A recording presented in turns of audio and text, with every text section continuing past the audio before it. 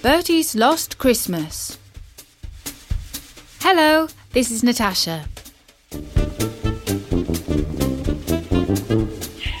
And I'm delighted to wish you a very happy Christmas. A big thank you to all our listeners, especially those who have been with us since the very beginning.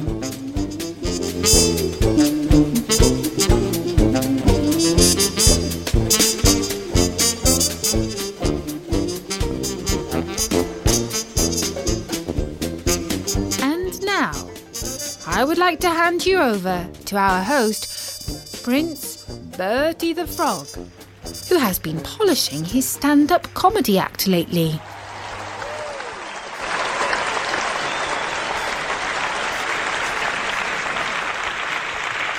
Ladies and gentlemen, tadpoles and frogs, birds and fish, insects and creepy crawlies, it's an honour to be with you tonight of all nights, Christmas Eve.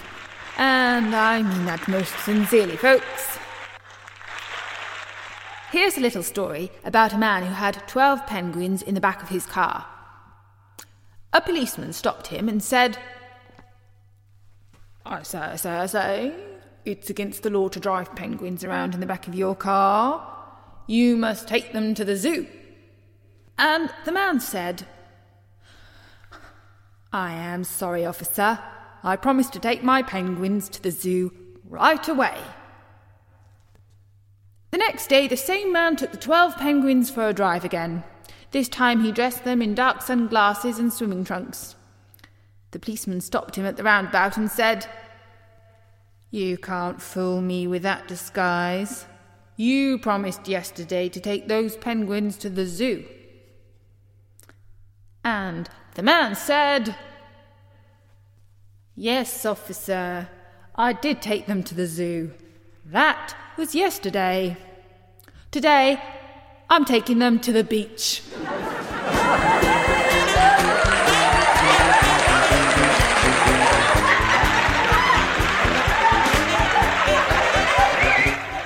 And that was a little taste of Bertie the Frog's sense of humour.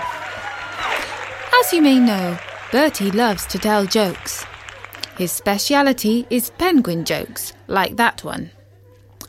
Opinions are divided about how funny they are. Some people, like Tim the Tadpole, think they are hilarious. Others, like Colin the Carp, think they are about as amusing as a toe caught in the door. Or perhaps that should be a fin. One Christmas, Bertie was really thrilled to be invited to do his stand-up comedy act in front of the entire pond. Only it wasn't the usual pond where he lives.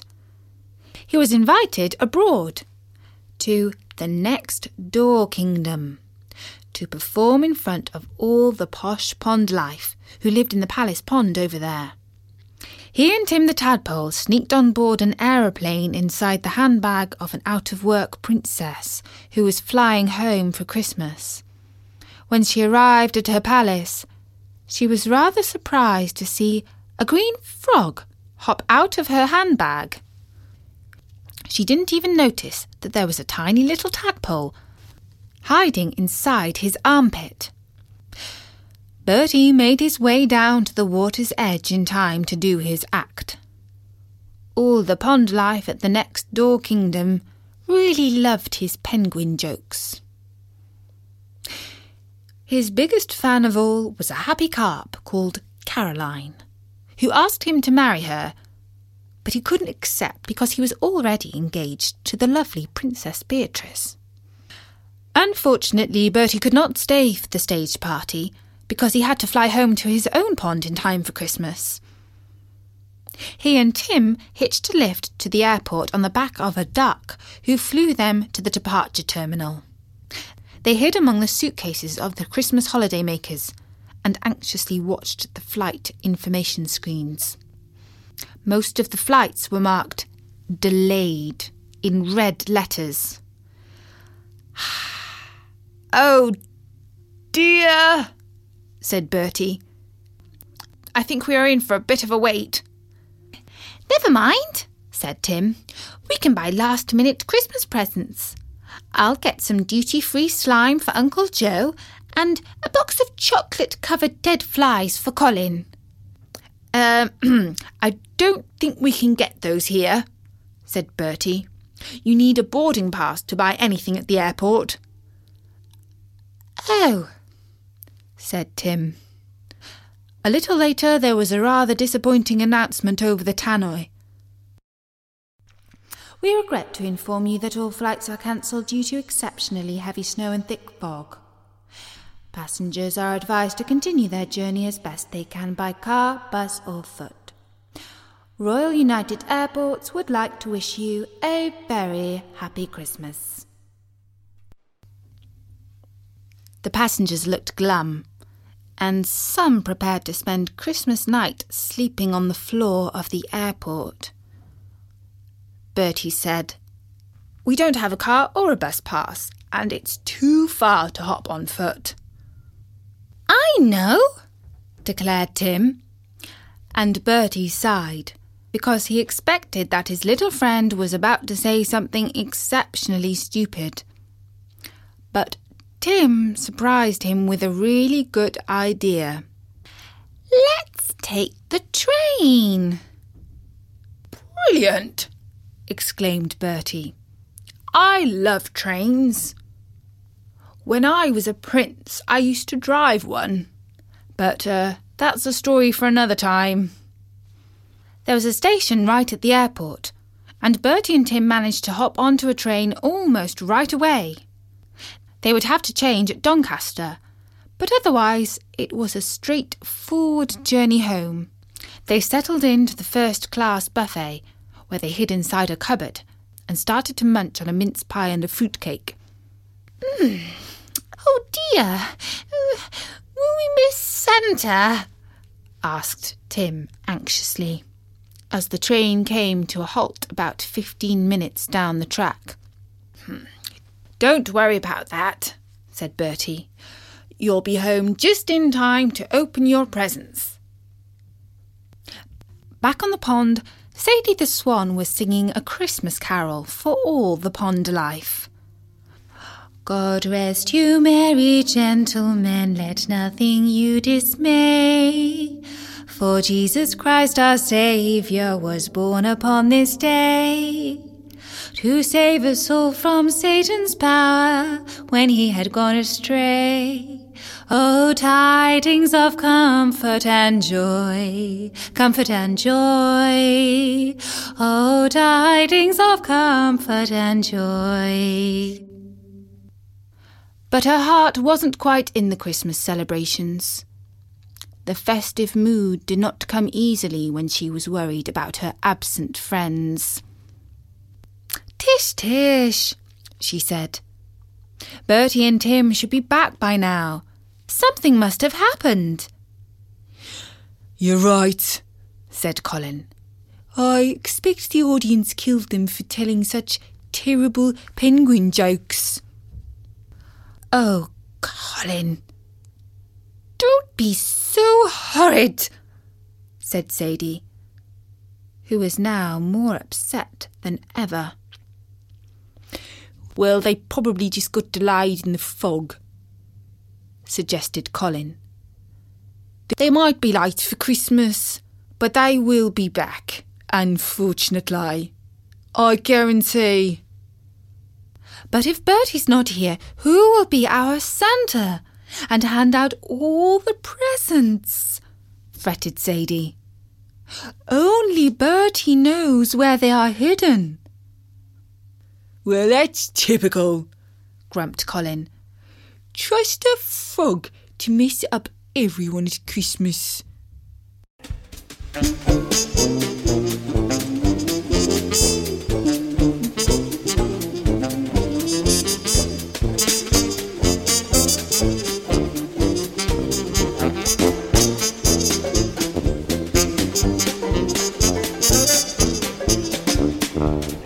The frog in question was on the move again, only very slowly. The train heaved and hoed into a station before clanking to a halt. The guard walked through the corridor calling, "All change, everybody out. You can't sleep here. Sir, you get up. Happy Christmas, Ma'am. Afraid this train's cancelled. Too much snow on the tracks." "Can't a train get through a bit of snow?" complained a very stressed-looking man. No, sir," said the guard. "It's the wrong type of snow." "That's ridiculous." "Regulations," said the guard. "Nothing I can do about it. Now, just step out of the front of the station. The bus stop is on the right-hand side." Bertie, with Tim on his back, hopped off the train and onto the dark platform. The only light came from a flickering neon bulb in the waiting room. "Brrr! It's cold," said Tim. "And rather creepy." "Yes, we'd better find that bus," agreed Bertie. "Where can we buy a ticket?" asked Tim. "You won't need a ticket, little Tim," said Bertie. "You're under 12 weeks old. Kids go free. And tonight so do frogs. The important thing is not to get trodden on." Just then a little boy called out, "Oh, look, Mummy, there's a frog. I'm going to stamp on him." "Don't be so unkind," said his mother. "Frogs have a right to live too, you know, especially at Christmas." Bertie wanted to add, "Hear, hear, well spoken." But he wasn't taking any chances, and he hopped off as fast as he could. The driver wanted everyone to buy a bus ticket. The passengers who had already paid for air and train tickets were in no mood to pay again and were arguing with him. "The airline should stump up for this bus," said a man with a moustache. "And give us compensation. They've ruined our Christmas," added his wife. "You should have read the terms and conditions on the website," said the driver. "No refunds for delays on account of the wrong type of snow." This bickering gave Bertie and Tim the perfect chance to climb on board unseen and hide under a seat. The driver, who also wanted to get home for Christmas, finally relented and let everyone on the bus without paying. They drove down a dark road for about 20 minutes and came to a halt. "Righto, everyone off. This is the end of the line," said the driver. "What do you mean, the end of the line? We've got to get to Doncaster," said the lady who had been complaining earlier on. "Doncaster?" laughed the driver. "That's miles away." "Well, we shan't budge," said the lady. "Come on, everybody, let's stage a sit-in." There were cheers and grunts up and down the bus. "Fine by me," said the driver. "I'm off home for Christmas. You can sleep in the bus if you like." The passengers were furious and started to shout at the driver, but he was already gone. Some people complained. Some people settled down for a Christmas night on the bus seats. Others climbed out to breathe some air that was more than just a bit fresh. It was cold enough to chill a penguin. "Bertie," said Tim, "where are we?" "I've no idea," said Bertie. "Oh," he sniffed. "We shall miss Christmas after all." "Not a bit of it," said Bertie. "You can't miss Christmas. It's everywhere. We'll have it here. Let's see what sort of a place this is." They found a hole in the floor of the bus, just by the brake pedal. They jumped down and landed softly in the snow. It was very dark. Large shadows loomed around them. Are they monsters? Asked Tim timidly. No, they're buses, said Bertie. I expect this is some sort of depot. Listen, I can hear a duck quacking. Perhaps there's a nice cosy pond hereabouts. They moved off in the direction of the quack, but they didn't find a pond, only a sort of left luggage office with suitcases and crates and parcels that had not made it to their destinations in time for Christmas. They found their way in through a mouse hole in the wall. Oh, I'm sure that quack came from in here, said Bertie. Quack. There it is again. Honk. And I do believe that was a goose. Of course I'm a goose, said a goosey sort of voice. And in the thin moonlight that came through the window, Bertie saw that there was a duck and a goose, both sitting in crates. We're stuck here for Christmas, said the duck. That's a coincidence, because so are we, said Tim. It's not at all nice, said a cat, who was abandoned inside a cat carrier. People are so inconsiderate. They are sitting at home stuffing themselves with cooked birds. Quack. I beg your pardon.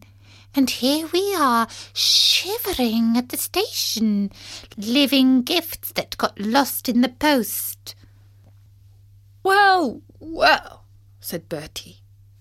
What an odd collection of lost souls we are. Speak for yourself, said an even more peculiar voice. Who's that? Asked Bertie. I can't see so well in the dark. I'm a penguin, said the voice. On my way to the zoo, but abandoned here because of the ice and snow. I love ice and snow, but I can't get out of this wretched cage and enjoy it. Ha ha, said Bertie. That is really funny, peculiar. I know loads of penguin jokes, but I've never met a real penguin before. Do you know this one? What do penguins have for lunch? No, I don't, said the penguin. Iceburgers! Ha ha! Exclaimed Bertie. That's not funny, said the penguin.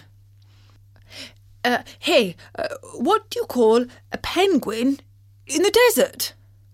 Lost. Ha ha! Oh, Bertie, that's the funniest one yet, exclaimed Tim. And the duck, the goose and the cat started to chuckle.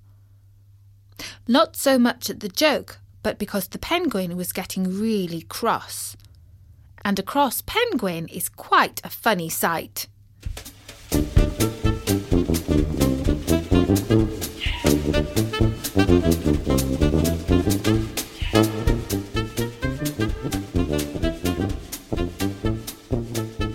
Now at the pond, Sadie was not able to sleep.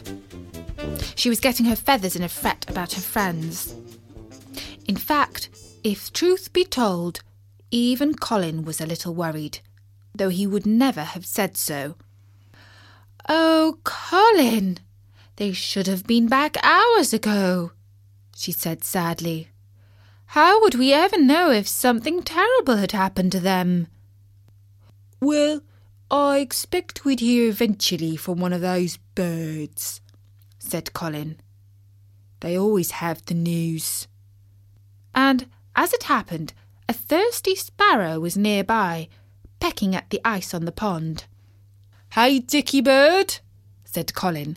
What's the latest gossip? Oh, haven't you heard? It's all over Twitter, he replied. I wouldn't know anything that's all over Twitter, said Colin. Because I'm a fish. Duh. Well, said the bird, they're tweeting about a frog who was telling hilarious penguin jokes to a collection of birds and animals. One of them's a penguin, and he's getting really cross. They say it's really funny. I'm just flying off there to see. Oh, how can we thank you enough? Said Sadie. That must be Bertie.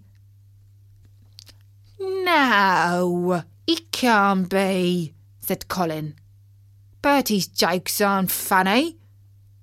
It must be some other frog if they're laughing. But Sadie was already flapping her great black wings and asking the sparrow for directions. He pointed her in the direction of the remote bus depot, some miles away, and she went skidding over the ice and soared into the air.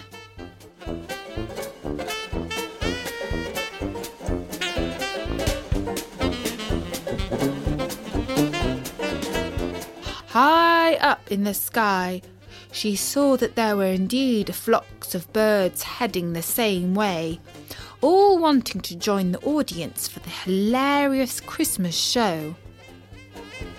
When Sadie landed at the depot, quite a crowd was gathered on the roof and at the windows. I say, Bertie was saying. Why did the penguin cross the road? I've forgotten that one. It must be getting late. And he looked under his arm and saw that little Tim was already asleep. Well, boys, birds, girls and everyone else, you've been a lovely audience, but I'm afraid that's it for tonight. Happy Christmas! And Sadie said, Oh, Bertie, you were wonderful. Happy Christmas. By Jove, Sadie, I didn't know you were in the audience. I just got here, said Sadie. Your fame is travelling far and wide. Hop on my back. I'll fly you and Tim home for Christmas.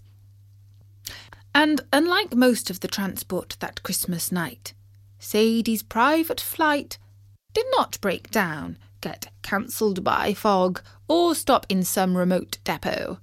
Of course, there was one other carrier that was flying that night, and that was pulled by a reindeer. Bertie spotted the famous sleigh, and he called out, Hey, Santa!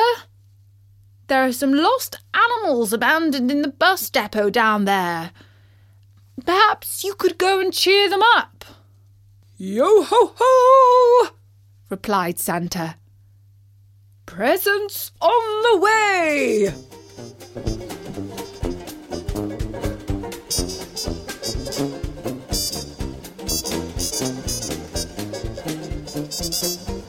And that was the story of Bertie's Lost Christmas. I do hope you enjoyed it. Sadie was wonderful to fly out to Bertie at the depot, don't you think? And even Colin was happy to have Bertie back for Christmas. And if you're looking for some truly festive stories this Christmas, you can listen to the Bertie's Christmas stories of years gone by, including Bertie's Christmas Story, Bertie Meets Father Christmas, and Colin's Grumpy Christmas. And from me, Bertie, and all the pond life at Storynori.com. Here's wishing you a very special Christmas.